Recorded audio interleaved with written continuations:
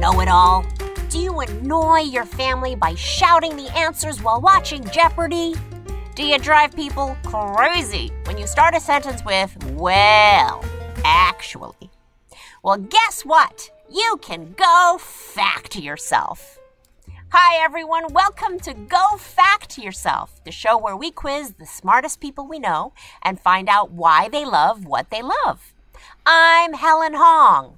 And now, socially distancing from our homes in Los Angeles, here's our moderator, J. Keith Van Straten.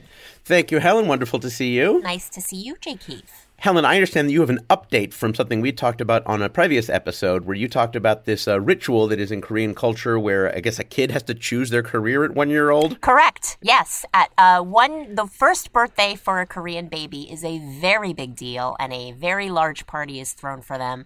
The immediate family of the baby wears traditional Korean dress called hanbok, and our baby was dressed like a little Korean emperor.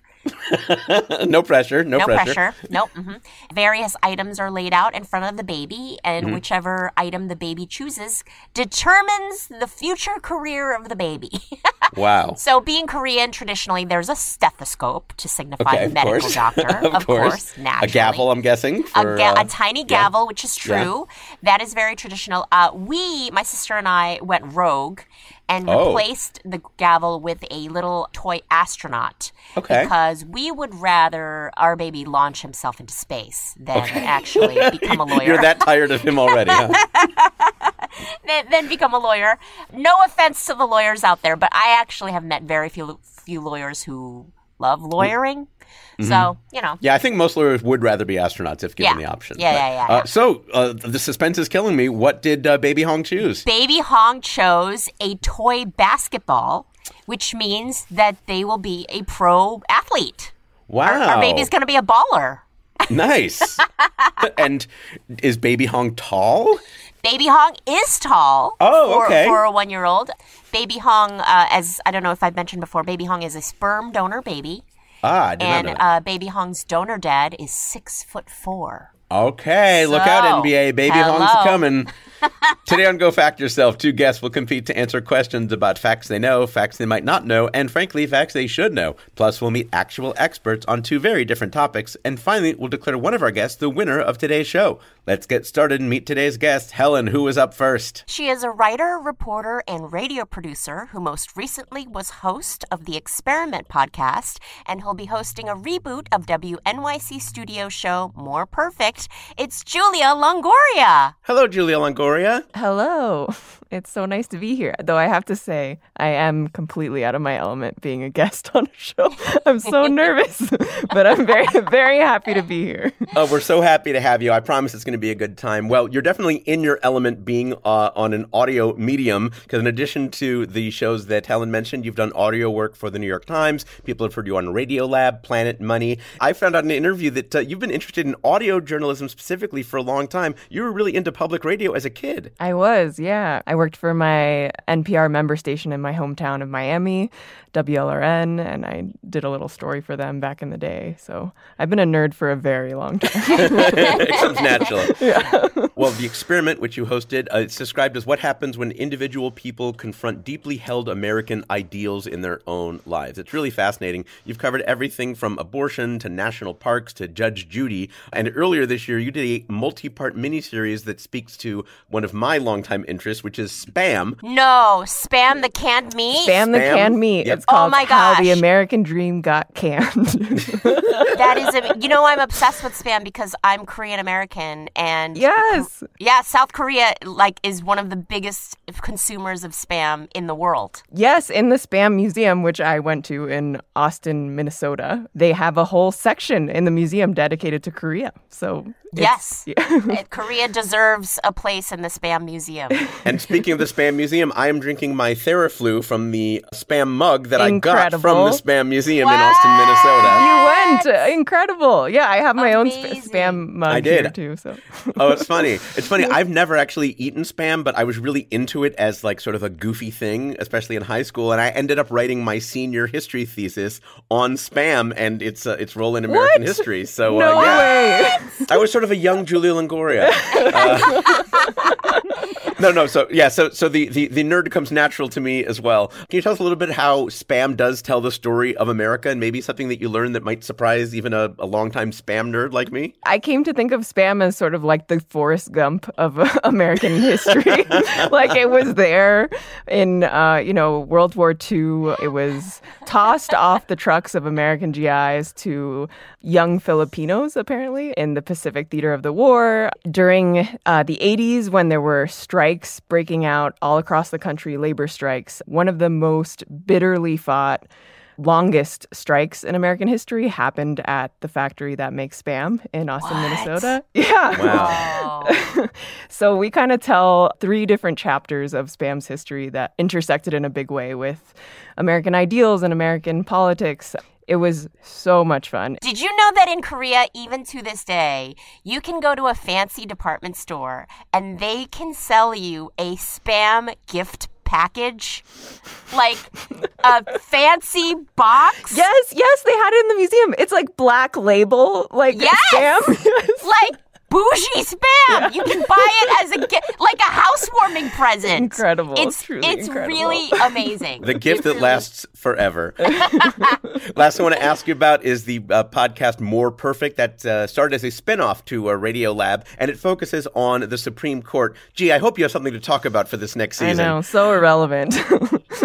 Helen mentioned that you'll be doing a reboot. How will the reboot of the show be different than what people have heard before? We're still kind of writing it as we go here, but we're hoping that it will be personal, more on the human level. And like every season kind of almost loosely focuses on a new topic. And I think it's likely that we are going to focus on, how I feel like in American history, the Supreme Court is like this sacred institution. And we're going through a time where it feels like politics are really sullying the court.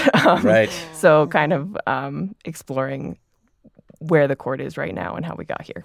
Well, on a perhaps more fun note, one of the things you got to do for the last season is you helped produce a music album that was about all 27 amendments, which is amazing. If people wanted to start with one, what do you think is the amendment song that really captured the amendment best? Our Second Amendment song, an all-female mariachi band called Flor de Toloache did Second Amendment, and they do all this wordplay in Spanglish. It's like so badass. It's such a good time. So it's not like Schoolhouse Rock for kids. It's like grown-up music. Yes, yeah. Tackling the amendments. The amendment is like the muse. Rather, they're not asked to explain the amendment necessarily. Got it. Yeah. Very cool. Well, we're so happy that you joined us and that you're here with us, Julia Longoria.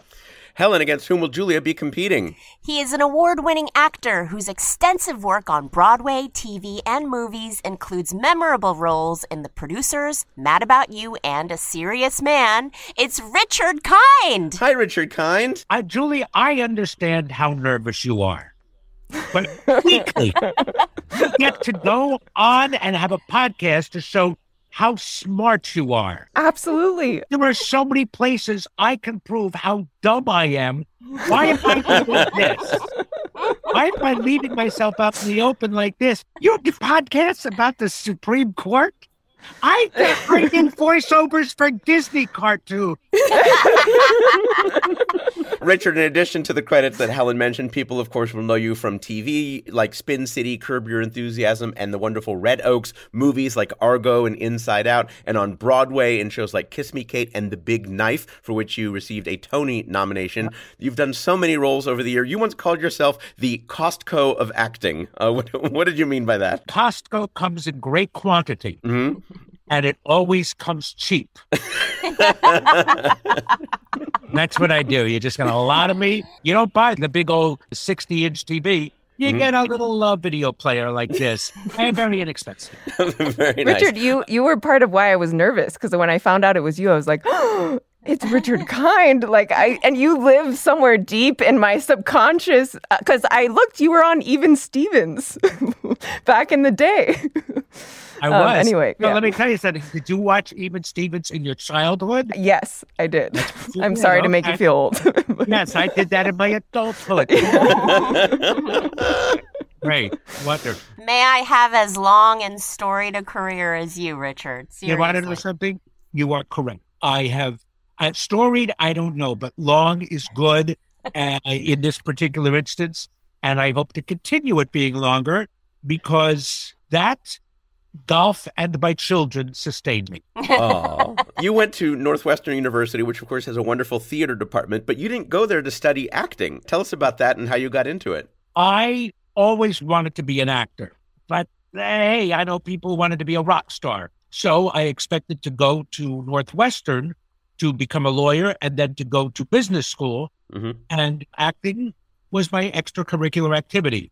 Little did I know that my life would be an extracurricular activity. How I got into acting was my dad's best friend said, when you're 40, you're going to regret not giving it a shot. You'll resent your wife, you'll resent your kids, you'll resent your life. So he said, go try it. I had talent. It ended up this way. Wow. Last thing I want to ask you about, you mentioned you were a little nervous about being subjected to trivia, but this is not your first time being on a quiz show. You actually were on Celebrity Jeopardy, and you did quite well. Yes, I did. Yes, okay. Tell us about what that experience was like. I was, I think, $200 shy of doubling the next contestant. Whoa.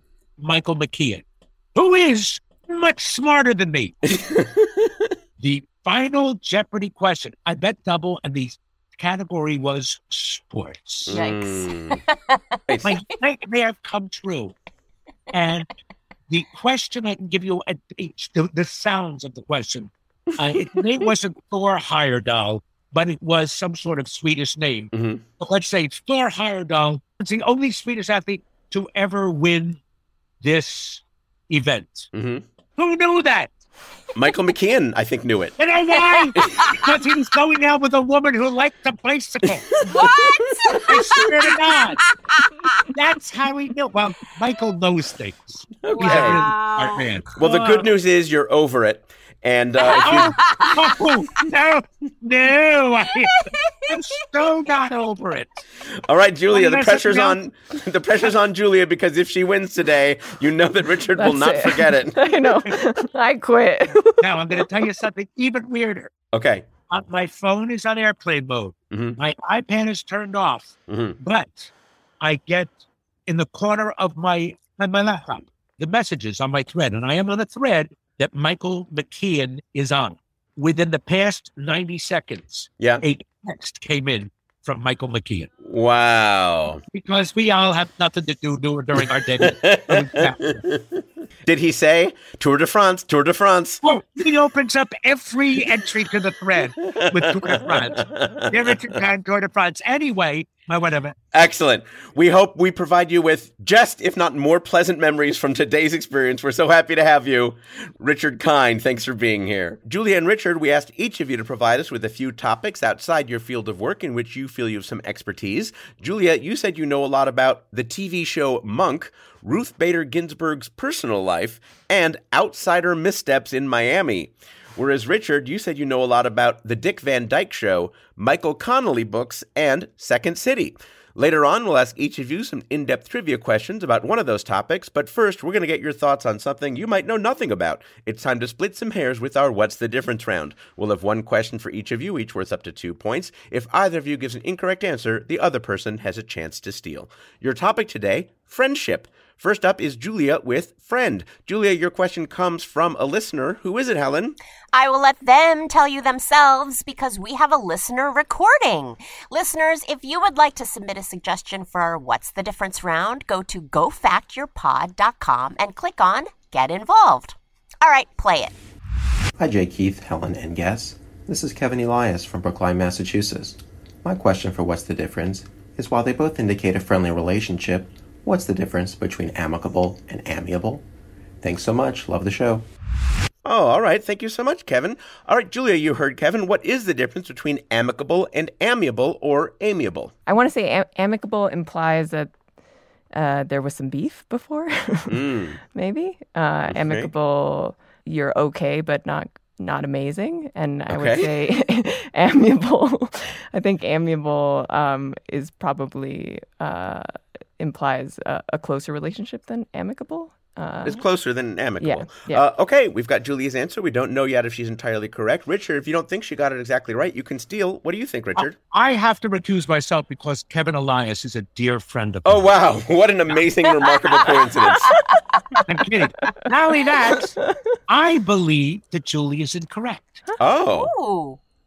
Amicable is when two people get along. They are in concert with each other. They are in tune with each other as friends. Okay. I think amiable is a jaunty and loving personality at the time. You are a jolly or friendly person. All right, well, this segment needs to be put into the friend zone. Let's go to Helen Hong at the judges' table for the facts. Here are the facts.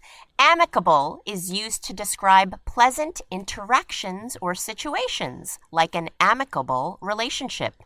Amiable is used to describe pleasant people or things. There you go. Like an amiable fellow with an amiable dog. That's right. For instance, because she was not very amiable, the breakup with my ex was not very amicable. And because of that, I'm not mentioning any specific ex in case she might like to sue. Helen, how did our guest do? Julia, I don't think you got either one of those right. Richard, I actually think you got 2 points, Richard. Yeah. 2 points for Richard. 2 points for Richard. Very, very nice. Well, up next in friendship is Richard with ship. Richard, when it comes to a ship, what's the difference between aboard and on board? Aboard and on board. And to be clear, while both of those could be written as two words, aboard and on board, we're asking for the difference between the single words aboard and on board, and specifically referring to a ship. I believe that aboard is a call to enter a ship. On board means you have already placed yourself on the ship itself. Okay, we've got Richard's answer. We don't know yet if he is correct. Julia, what do you think? On board refers to, it's sort of like an adjective describing things or people who were on the ship. Okay. Then aboard is more like a directional, like all aboard. Directional. Got it. Rather than an adjective. Okay. Well, this segment is making our listeners bored. Let's go to Helen Hong at the judges' table for the facts. Here are the facts. Aboard describes a person or thing, but usually a person who is on a ship temporarily. It could be for a long time, like on a round-the-world voyage, but they are still expected to eventually leave the ship. On board describes a person or thing, but usually a thing that is on a ship permanently, like the onboard water slide, onboard doctor, or onboard Wi-Fi, which is always a total ripoff. That's right. Now, on board as two words actually means the same thing as the single word aboard, whereas on board as a single word can be used as a verb. For instance, human resources will onboard new hires, acclimating them to be permanent fixtures in the company. Everyone on board? Helen, how did our guest do? Richard, you definitely got 1 point for on board saying on the ship already, so I'll give you 1 point for that. I'm going to take it, but okay. Yeah, that's it. That's it. All right.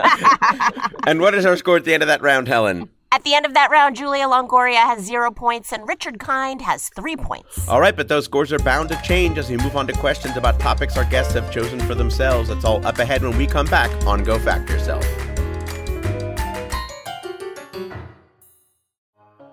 Hal Lublin here with breaking news on a revolutionary form of entertainment, professional wrestling.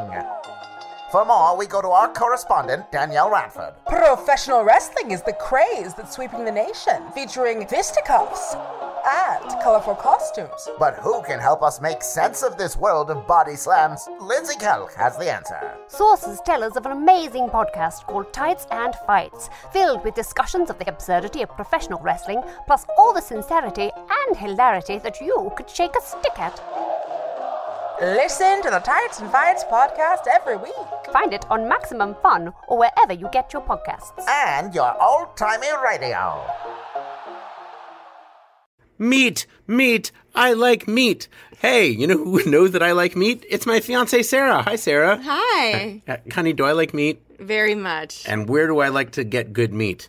From Butcher Box. That's right. No matter what kind of food you want to grill during the summer, whether it's chicken, beef, pork, or even that fish and seafood stuff that you like. Yes, I love it. You can get it at ButcherBox. Add some power players to your grilling lineup with ButcherBox. That's a sports metaphor. Hey, it's a subscription service that delivers high-quality meat and seafood right to your doorstep. We actually had some ButcherBox delivered when we were visiting your parents in Colorado, and they had so much meat that even though we were there for over a week, we could not finish it all, and boy, did we want to. So, honey, what did you do with that extra meat? We wrapped it all up, put it on dry ice, and I was like, I'm taking this home.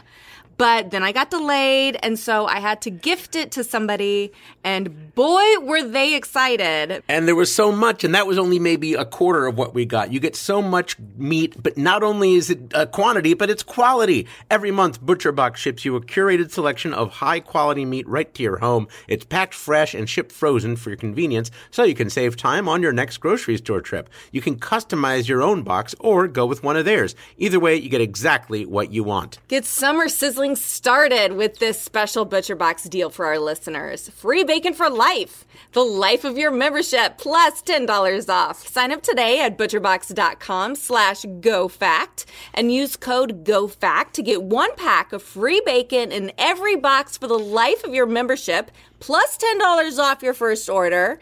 That's butcherbox.com/GoFact and use code GoFact to claim this deal. Thank you, ButcherBox.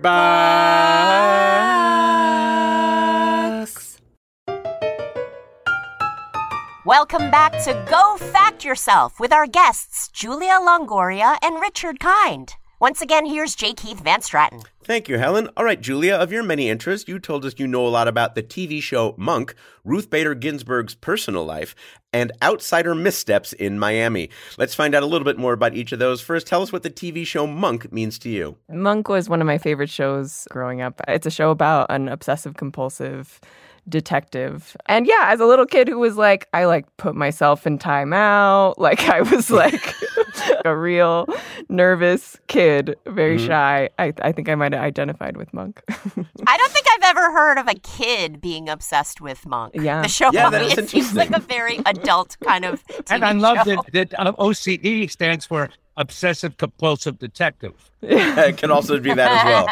All right, next, Julia said you know a lot about Ruth Bader Ginsburg's personal life. I did a story about Ruth Bader Ginsburg, one of her cases that she did when she was a young lawyer. She was trying to convince an all-male Supreme Court that sex discrimination is bad and we should ban it. And so she got a little creative and found cases where men were the ones being discriminated against. And so there was a case, Craig versus Boren, in Oklahoma, where men had to wait till they were 21 to drink beer, but women could drink it at 18. Wow. Oh. So A real lady. I think that was ladies' night v. beer in that case. Yeah. Oh. And for the story, I just basically listened to everything that C-SPAN has on Ruth Bader Ginsburg.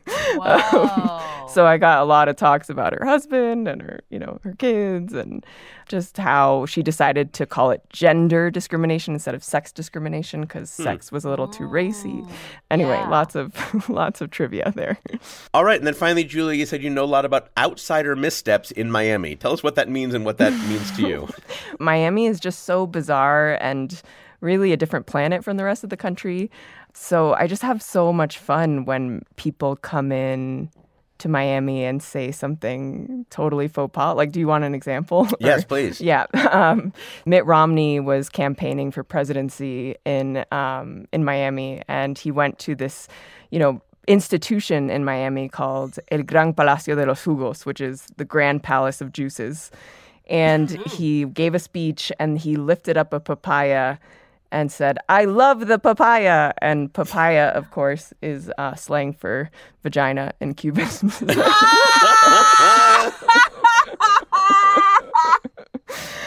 Oh my God, did everybody die? Yes, yeah. Everyone must have been dying. Flip side, maybe Mitt Romney knew exactly what Yeah, he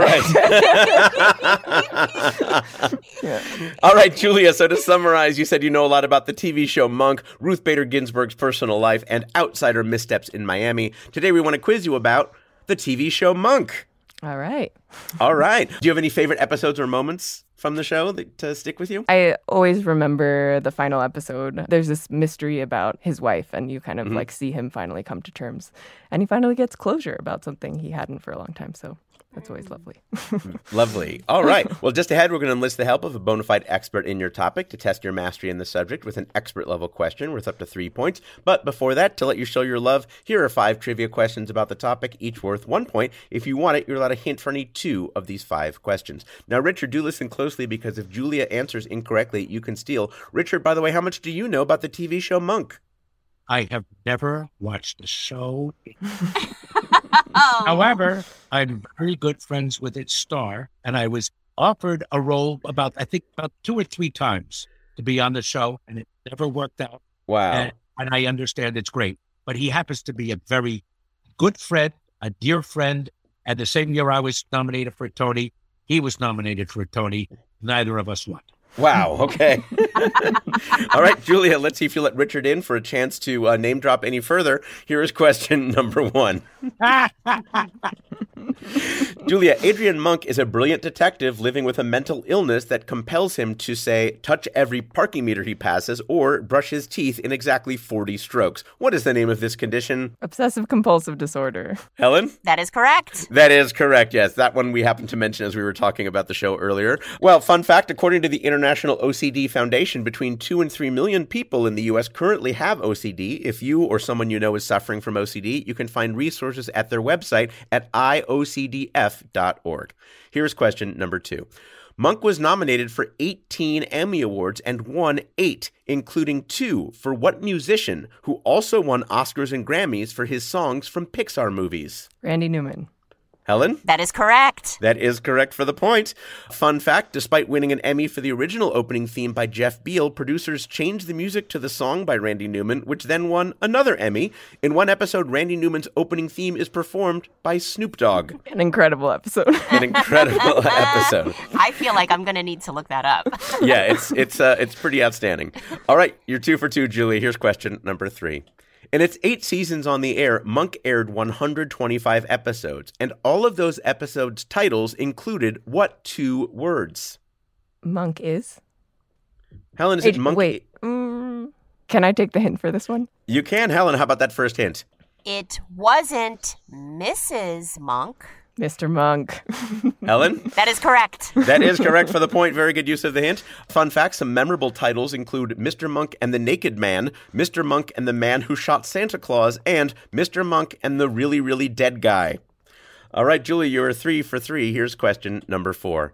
Mr. Monk claims to have over 300 phobias and keeps a consistent ranking of his top 11. Number 1, of course, is germs, but which of the following is not one of the other 10? Is it snakes, dentists, needles, public speaking, or milk? I mean, milk definitely is. Okay. I think public speaking definitely is. Okay. And let's go with snakes. Helen, is it snakes? It is not snakes. Oh, no, man. I'm terribly sorry. Richard Kind with a chance to steal. I'm going to say public speaking. Helen? That is correct. That is correct. Wow. Richard Kind with a successful steal. I thought you said you never saw the show. I continue with that. Why were you so confident about it then? I was split between milk and public speaking. The man's a policeman who goes out and talks to people. Oh, interesting And he deduction. probably has to address the people at his police station. Interesting. Yeah, that doesn't stop him from being afraid, but Yeah, that's true. good. All right, well, very good, Richard. Fun fact, others in Monk's top 11 phobias include elevators, heights, mushrooms, and death. Some of those not very unreasonable fears as well. All right, let's see if we can bounce back with question number 5, Julia. You do still have a hint available.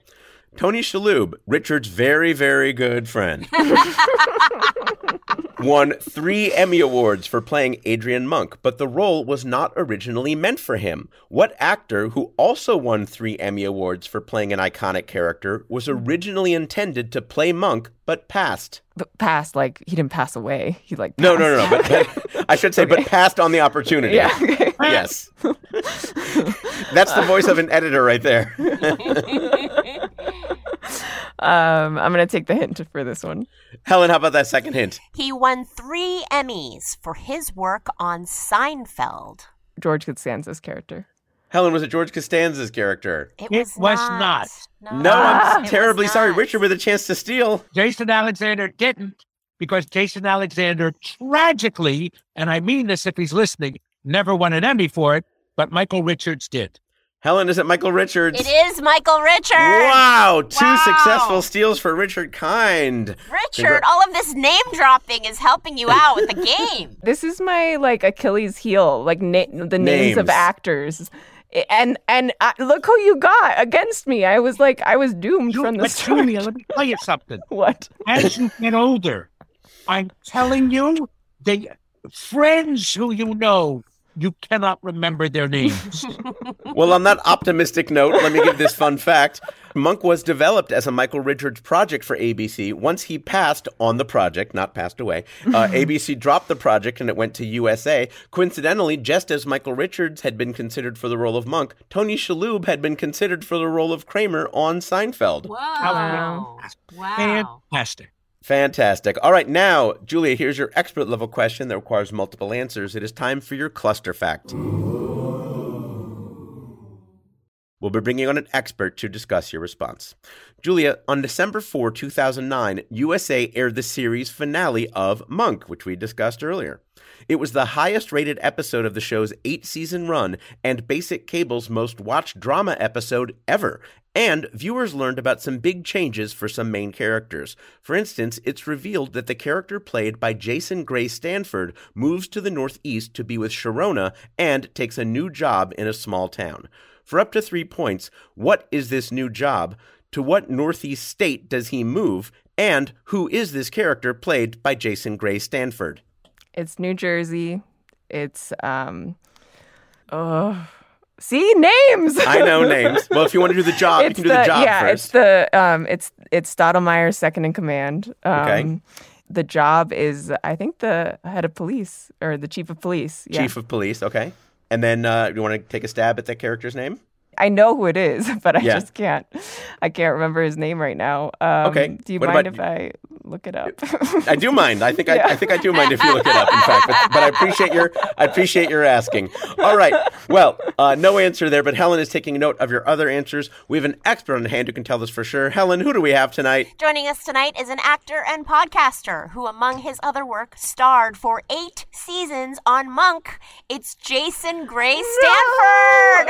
No, I forgot. No. Hello, Jason Gray Stanford. Hi, guys. How are Oh, poor Julia is like writhing in pain. God, and I was nervous, and then this is like... Thank you so much for joining us, Jason Gray Stanford. you? It's my pleasure, guys. Well, of course, in addition to Monk, people will know you from your work on television, like in Grey's Anatomy and Justified, movies like Flags of Our Fathers and A Beautiful Mind, and you've also done a lot of voice acting work, everyone from Donatello the Ninja Turtle to Sherlock Holmes to Raditz and Dragon Ball Z, a very prolific career. What, you're Donatello? I'm one of them, yes. I think Yes. there's many. Oh. You've been lending your voice to the American Heart Association. Tell us why that's an important cause to you. A year and a half ago, I had a heart transplant. In 2018, I was diagnosed out of left field with heart failure. Over the past 3 or 4 years, I've been dealing with that. You have formerly someone else's heart inside your chest right now. I absolutely do. It is a miracle of science. Whoa. It is Unbelievable. crazy. What an amazing journey you went through. You've talked about it in recently. recently. And how are you doing? You're as good as new? That's a great way to put it. I am back to my kind of old self. I have, I'm feeling great. Have been very fortunate to make a full recovery, living life, to the fullest. Wow, That's you so look amazing. very well. I thank Yeah. you very much. I'll be headed Yeah. to the gym right after we're done. Oh. Another event that you're involved in that helps to further this cause are the transplant games. Tell us about that, and you're going to be the Grand Marshal, I understand. I've always been an avid sports person. I love working out. I love exercising. Unlike Richard, I know a lot about sports, Richard. I would have nailed that category with Michael McKeon.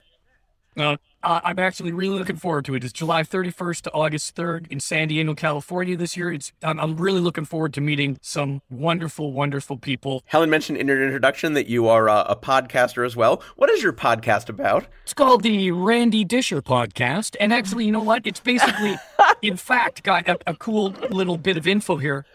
I actually started it when I was recovering from my heart transplant. Oh, really? Because I was going bonkers. And throughout the pandemic, Monk kind of had a resurgence on streaming. And so I started it then. And it was really just kind of my love letter. And thank you back to all the fans for sticking with us for so many years and continuing to stick with us even now. Julia, it's fantastic that you're a fan of the show. Richard, not so much. Let's go have a drink and talk about sports and Monk. One of the things that you do on the show that is so cool is you actually surprise some of your fans by calling them and recording those conversations. What's that been like for you? It's one thing to interview, your peers and colleagues and have them come on and kind of talk shop, but there's something really special about connecting with the fans themselves and just kind of hearing what they loved about the show or what they loved about Tony or Ted Levine or Trailer Howard or anyone. It's a great laugh. And I mean, listen, without those great fans, we wouldn't have been around so long. The podcast ended its first season last fall. What can you tell us about maybe a second season? I'll tell you this. Mm-hmm. Can't give away too many details, but the Monk fans around the world might be in for some good news. Piggybacking on that, season 2 is in the works right now, and we look forward to having it to you soon. Excellent. Let's talk about your work on the show. I saw in some interviews that you talked about how it was very collaborative on the set. It wasn't just doing what was in the script. Tell us about what that working relationship was like. We were very, very, very lucky because we had a very small ensemble, and that started with Tony Shalhoub. Tony's professionalism, his talent, and that rubs off on everybody, and you kind of have these two great veteran character actors, Ted Levine and Tony kind of, leading the pack here. The greatest thing is we were always able to really communicate well with each other. As a working unit, we were kind of a finely tuned machine. We were able to bounce things off of each other. Everyone was very open. There were no wrong answers. Something might not make it, but there were no wrong answers. And we were able to call the writers and say, but what if Monk did this? What if he did this? And then Disher did this? And they would say, yeah, give it a go.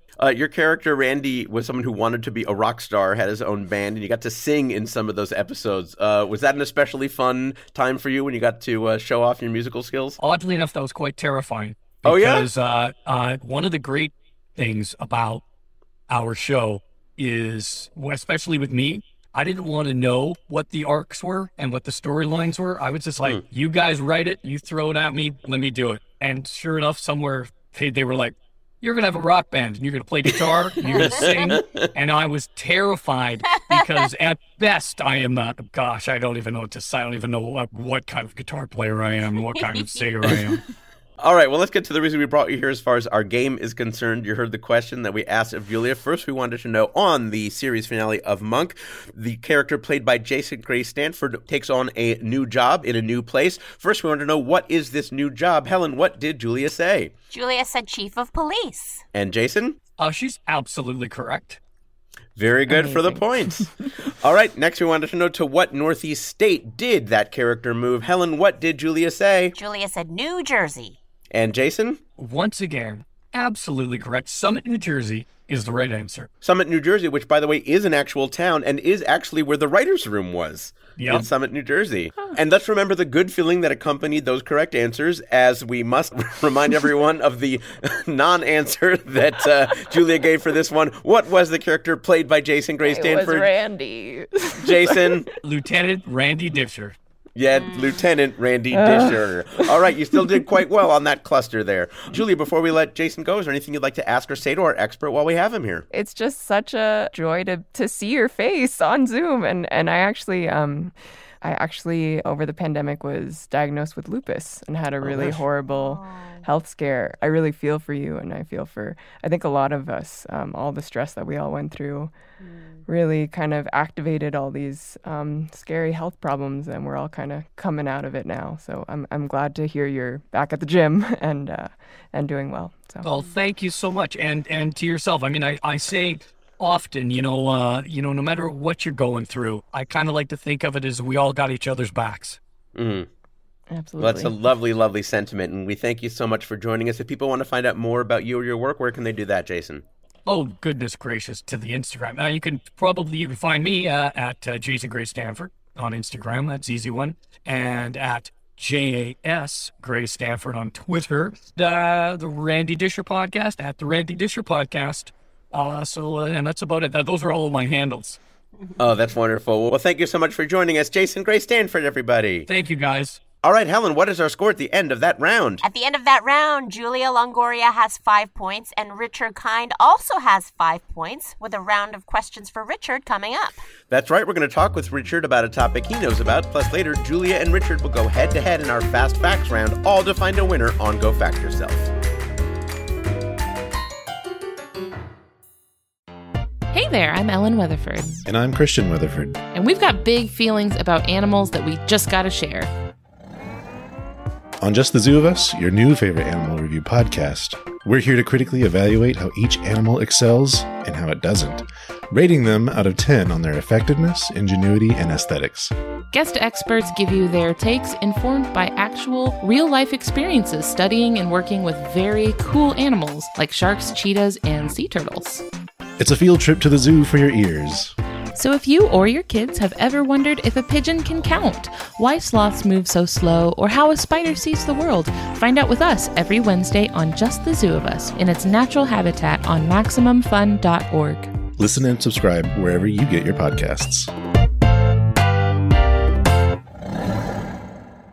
What time is it, Sarah? It's summertime! Yay, we love summertime. Some of our favorite things to do happen in the summertime, like going camping and going to the beach and having outdoor parties, and those are made so much better when you've got a solo stove. Some of life's best moments happen around a roaring fire, and a smokeless fire pit from Solo Stove makes your outdoor moments even more memorable. We just had a very memorable moment with our Solo Stove. Tell the listeners about what we just did. Well, for your birthday, we decided to have some people over, and we were outside, and so it was the perfect opportunity to use the Solo Stove, and it was perfect because it was smokeless, and we could have people gather around it. It was perfect for the evening. And what's great, it's a real conversation piece, because as soon as people see it, it's this gorgeous stainless steel bonfire. That's the model that we got. It's this fire pit that's built for the backyard, and in our case, our driveway, and it was so great. People gather around the Solo Stove bonfire. They tell stories. We have a few drinks.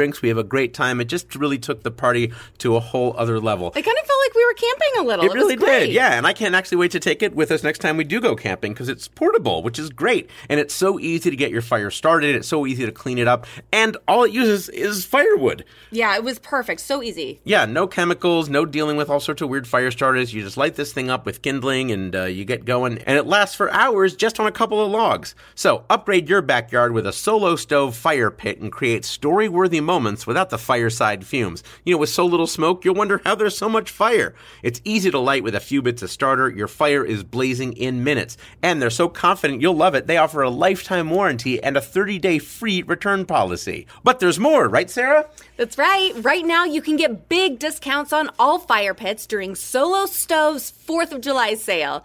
And use promo code GOFACT at solostove.com for an extra $10 off. That's solostove.com, promo code GOFACT for $10 off on top of their incredible 4th of July sale discounts. But hurry, the 4th of July sale ends July 10th. Oh my gosh, that's so soon. Just a few days. Thank you, Solo Stove.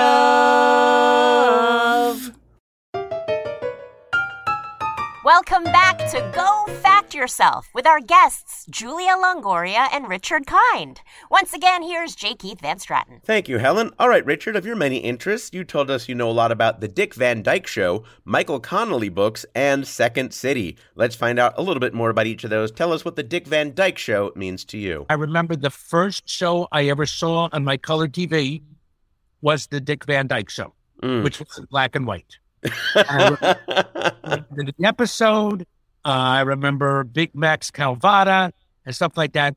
Then as I was a singing waiter during the summertime and there was nothing to do, it was in the Hamptons and you only worked at night. During the day, I used to watch the Dick Van Dyke Show. I love that you just glossed over the fact that you were a singing waiter in the Hamptons. I was a singing waiter in the Hamptons, yes. Very cool. All right, Richard, you also said you know a lot about Michael Connelly books. Michael Connelly writes faster than I can read. I understand how he does it. Through a friend, he recommended the very first Michael Connelly book, which was a Harry Bosch book. And then one time I was at a Broadway theater, and I had mentioned on something like maybe that I had loved Michael Connelly books. And a guy comes up to me, and he's very, very shy. And he goes, Richard? And I go, I'm Michael Connelly. But I understand that you like my books. Wow. And then all of a sudden I go, oh my God! Like, much attention. I go, I couldn't believe it. And he became very gracious. And while we were doing the reboot of Mad About You, Bosch was shooting at the studio next door.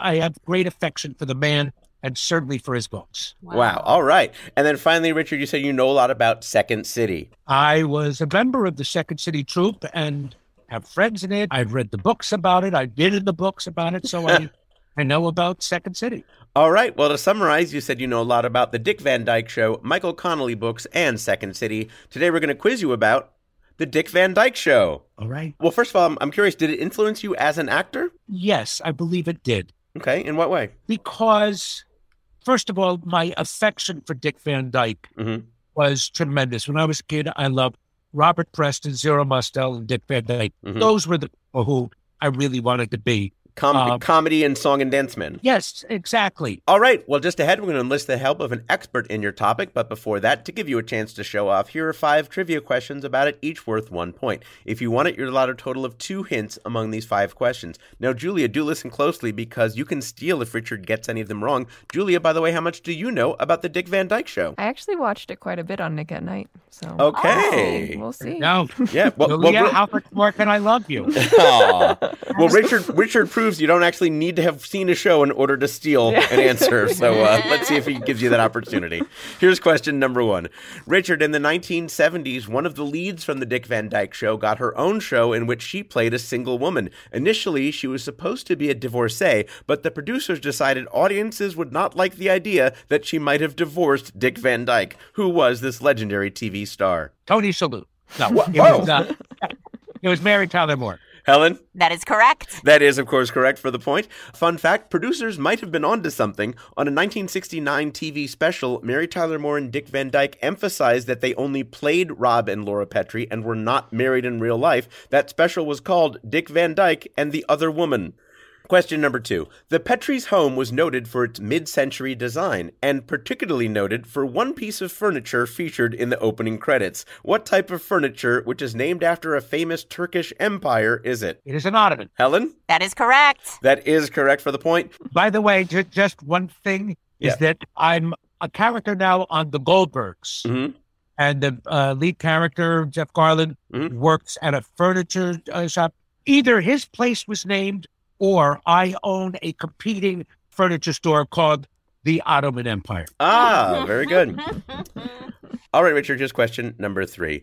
Rob had a sleepwalking, banjo-playing brother. What was his name, and what actual brother played him? His name was Stacy, and it was Jerry Van Dyke. Helen? That is correct. That is correct for the point. Fun fact, during the run of the Dick Van Dyke Show, Jerry Van Dyke starred on the show My Mother the Car, in which his mother was a car. You're 3 for 3, Richard. Here's question number 4. The Dick Van Dyke Show won 15 Emmy Awards, and it had many guest stars who would go on to win many more later in their careers. But which of the following future Emmy-winning performers did not guest star on the Dick Van Dyke Show? Was it Jack Albertson, Richard Dawson, Barbara Bain, Don Rickles, or Rob Reiner? Give me the hints again, and I will tell you yes or no. Okay, Jack Albertson. Did guest on it. Richard Dawson. Did guest on it. Barbara Bain. I don't think so. Don Rickles. Did guest on it. Rob Reiner. I don't believe he guessed it. I'll take a clue, please. Oh, all right. Helen, how about that first hint? Barbara Bain did guest star on the show. You know what? I should not have taken the hint. It's Rob Reiner. Helen? That is correct. That is correct for the point. Fun fact, despite his father Carl creating the show, Rob Reiner never appeared. He did, however, have the lead character named after him. Richard, you were 4 for 4. You have a chance to go 5 for 5 if you can get this one right. I have a feeling you might know this. In one episode, the writing team has to come up with an act for a gangster's no-talent nephew. The gangster shares a name with a fictional soft drink that is advertised on a billboard in the episode where Rob gets a motorcycle. What is this gangster's name? Big Max Calvala.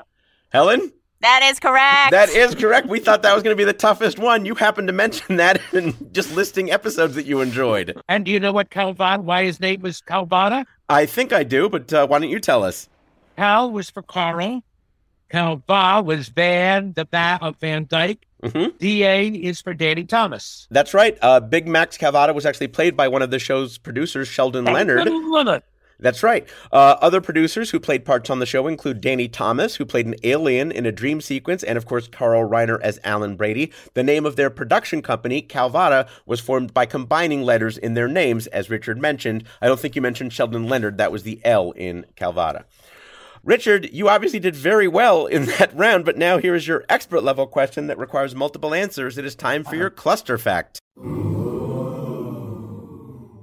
We'll be bringing on an expert to discuss your response. Richard, one of the main characters on the show was the Petri son, Richie, who often inspired his parents' creativity. For up to 3 points, what creative middle name did his parents give Richie? What inanimate object did Richie inspire his father to write a sketch about, only to find out later that the idea came from the Uncle Spunky program?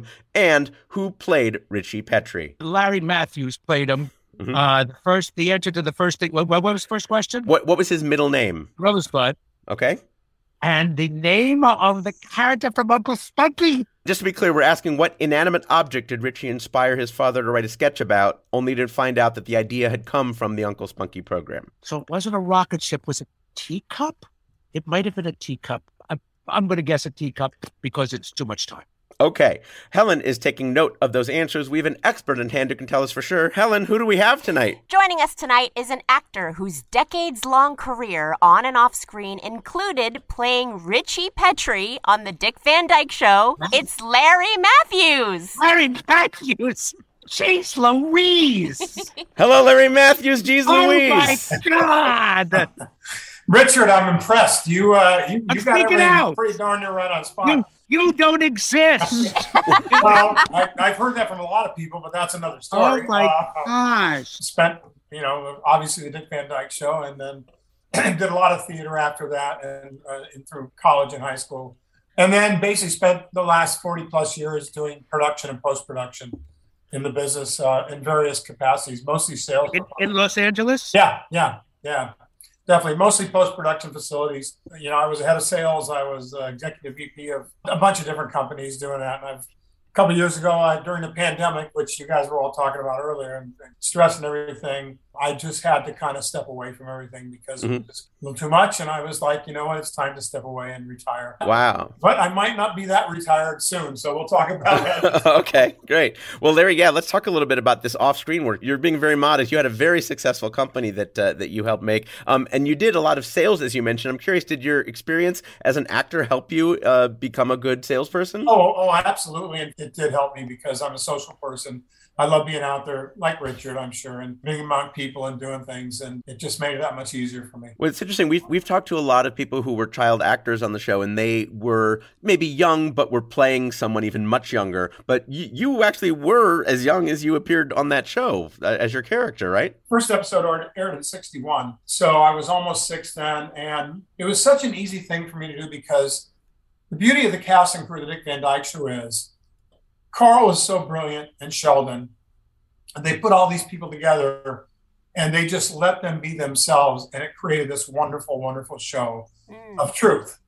And so for me, I was just like having a great time being Richie because they just let me be myself. And, we truly were like a family. I mean, we'd spend time with each other off of camera. I would go to Jerry Paris's house. I'd spend time with the kids. I knew Dick's kids well, and it was just a wonderful, wonderful time of life. And what do you remember about the audition? Because it wasn't a traditional kind of scene reading that you were doing as a 5.5-year-old. No, first pilot was me. I was sick. And so I went in and Carl said, lay down on a couch and pretend you're sick for me.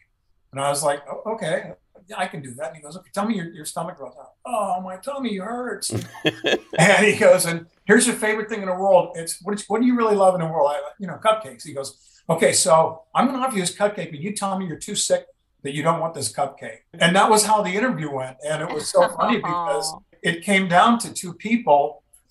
It was a kid who'd done some stuff, and Carl was leaning toward me because he wanted somebody that had really never done anything. But they were still debating, and Jay Sandwich was the assistant director on the Danny Thomas Show on Make Room for Daddy at the time. And he came in to ask Danny a question about the show they were shooting that week. And before he left, Danny said, wait, come back, Jay. Which of these two kids should be the kid on our pilot for the Dick Van Dyke Show? And Jay said, that one. He pointed at my picture. Randomly, just on your picture? And Carl went, yep, I was leaning that way, but... Wow. Oh, that's a great story. Yep. Yeah. And that's why headshots matter, kids, as you're getting into show business. Larry, when you're a kid at that age, there's a lot of downtime when you're on a set shooting a show. Did they let you explore? Did they, what was it like with all that downtime on the set for a kid? Yeah, I would run around the studio. I got to know Jim Neighbors very well because they were shooting Gomer Pyle next to us. I got to know Joey Bishop. Joey Bishop taught me how to throw a football. They were filming I Spy. I would, with Culp and Cosby, I got to get to know. And, just this whole Andy Griffith and Ron Howard and I were basically the same age and played Little League together in Burbank. So, it was like crazy. And then I also got to know like the other family's kids. So, and Barry and I we laughed about this later. We used to steal cigarettes from the set because Kent was one of our sponsors, and we'd go out back and smoke cigarettes without any adults knowing about it when we were kids. Wow. Revel, a little revel. Richard had mentioned about how the Dick Van Dyke Show, he had encountered it at different parts in his life. Did you watch the show later on in your life as well? Oh, absolutely. In fact, it's interesting because as a child, you live through it and you learn. So as a kid, I would watch it and it was funny to me and it was great. But I never really, as the years went on and I got older and really started understanding the situations, the comedy, the characters, their interactions, the whole base of the show, I literally would sit there, and I still do. They have it on some of these, TVs, nostalgia television networks that they run it on. And I'll still sit there and I watched an episode which is one of my favorites, which is where Mary would open Dick's mail, and she said he set her up with a boat, an inflating boat, and I just laughed. I just couldn't stop laughing. And this is 60-something years ago. I'm going to say, so you said you were from a large family. Yes. This is going to sound terrible because you were one, but I don't always approve of parents putting their children into showbiz. And it's not because they're going to grow up and be treated. It's because you're not treated like a child. You're treated as something special. Like they'll hold the door open for you. Whereas a child should be taught to hold open a door for an adult, But you had a family that could keep you as a child, that could keep you down to earth. And that is very important. And I think we're blessed to have that. You hit the nail on the head, Richard. And I'm Italian, Italian Catholic, 7 kids, strict Sicilian father. In fact, often I used to sit there and go, they would almost treat me not worse, but be harder on me because they didn't want the other kids to think that they were being favored me. Right. I can't thank my parents enough for the way they treated that. And it was a great story because I never really wanted to be. It was just, it was when I was a kid, I would sit out in front and the mailman would come and I would be like imitating the chipmunks or I'd be imitating, something I would see on TV. And he finally turned to my mom and said, the kid's got pretty good talent. Would you like me to introduce you to an acting coach, an actor that, deals with children and see if he's interested in that? And my mom went, well, I don't know. And I remember one night they came in and they said, hey, look, Gil, the mailman, has this friend who's coaches acting. And do you have any interest in this? Would you maybe like to do this? Because it seems like you'd like to go out and, imitate and just create things. And I said, well, sure. Okay, why not? Mailman deserves a cut of all the money you've ever made. He was great. Yeah. and all very symbiotic. And I agree with you, Richard. People have asked me, I've been asked, would you recommend my kid get into showbiz? I said, no. All right, well, let's get to the reason that we brought you here, Larry, as far as our game is concerned. You heard the question that we asked of Richard. First, we wanted to know, what creative middle name did Richie's parents give him? Helen, what did Richard say? Richard said Rosebud. And Larry? That is 100% correct. And can I tag a little note onto that, which Richard might be interested in? Sure. The word Rosebud was the initial of 7 different names that they all wanted to name me. And it was Rosebud, and it was Robert, Oscar, Samuel, Edward, Benjamin, Ulysses, David. So cool. All right, another point for Richard. Next, we wanted to know, what inanimate object did Richie inspire his father to write a sketch about, only to find out later that the idea came from the Uncle Spunky program. Helen, what did Richard Kind say? Richard said teacup. And Larry? No, unfortunately, it wasn't a teacup, Richard. What is it? It was a bowling pin. Of course. It was the bowling pin. Of course it was. And then he put the whole thing together. And then, yes. And then, I'm sorry, no point there. And then finally, we wanted to know who did play Richie Petrie on The Dick Van Dyke Show. Helen, what did Richard say?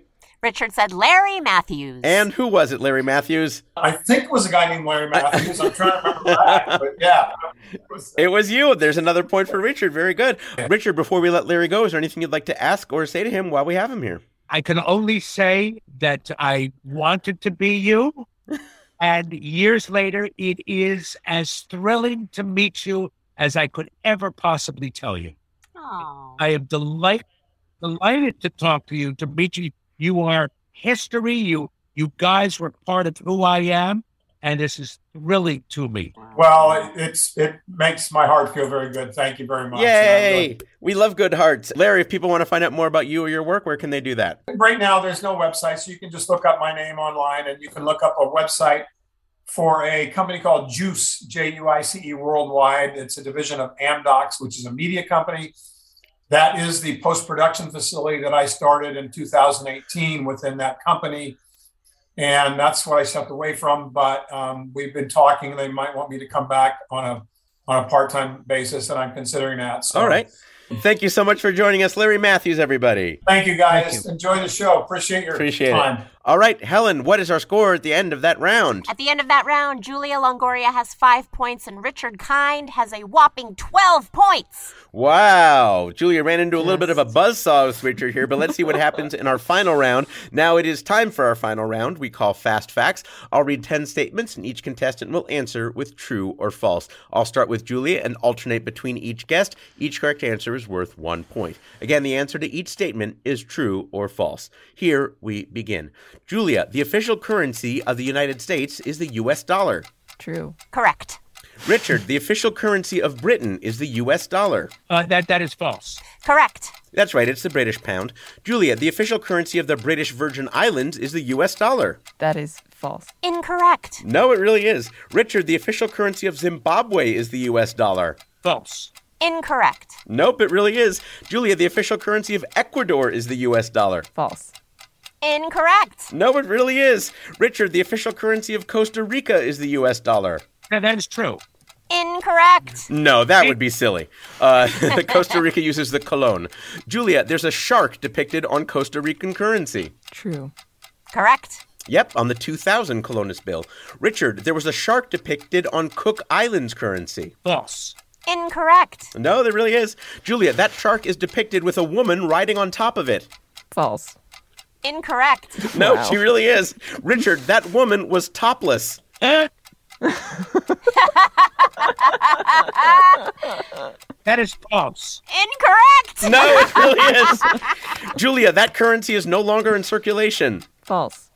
Incorrect. Oh. And finally, Richard, that currency is now the U.S. dollar. That is false. Correct. Yes, it's now the New Zealand dollar. All right, we're not going to count those last two. I want to thank Julia Longoria and Richard Kind as Helen tabulates the final score. Helen, are you ready to announce the winner on today's show? I am. At the end of the game, Julia Longoria has 7 points and Richard Kind has 13 points. Congratulations, Richard Kind. You are the facting champion on Go Fact Yourself. What will you do with your championship? I am going to the refrigerator and get some seltzer. Oh, what a nice, refreshing way to use your championship. Couldn't have done that if you hadn't won. That just leaves us the opportunity to thank everyone and give everyone a chance to promote anything they might like. Julia Longoria, where can people find you and what you're up to? You can find me on Twitter at Hooliwho, HOOLIWHO. You can check out many episodes of The Experiment from The Atlantic and WNYC Studios, wherever you get podcasts. That's The Experiment Podcast. And you can check out the new season of More Perfect that will launch in 2023. And I'll just say, Richard, it was an honor to be your opponent. Richard, where can people find you and what you're up to? Let me quickly say, Julia, It was my honor. Oh, you guys. Oh, thanks. My honor. Stop fighting. It was both of your honors. It was my honor. I love this. So much honor flying around. Things that I'm working on. I did a movie with Pierce Brosnan and Adam Levine that's going to be on Netflix with Ellen Barkin. That's funny. I did a movie where I play a scientist chased by the U.S. military called Monsters of California. Lots and lots of stuff. Lots of stuff. I can't keep up with it. I'm a dancing monkey on a string. They tell me what to do and I do it. The dancing monkey on the string. We're so happy the string swung our way. It was wonderful to have Richard Kind. My pleasure to meet both of you guys. Thank you. It really was my pleasure. It really was mine, too. Yeah. Ladies and gentlemen, my hosting partner is Helen Hong. Helen, what have you going on? Where can people find you? I'm going to be part of the Wait, Wait, Don't Tell Me stand-up comedy tour coming to a city near you, possibly. Details are on waitwaitdon'ttellme.com or npr.com/waitwait, I believe. So that's going to be, through the end of 2022. And then you can follow me on the socials at Funny Helen Hong, because we all know at Helen Hong is not funny. She is definitely not funny. She is funny. She is Helen. She is Hong. She is Helen Hong.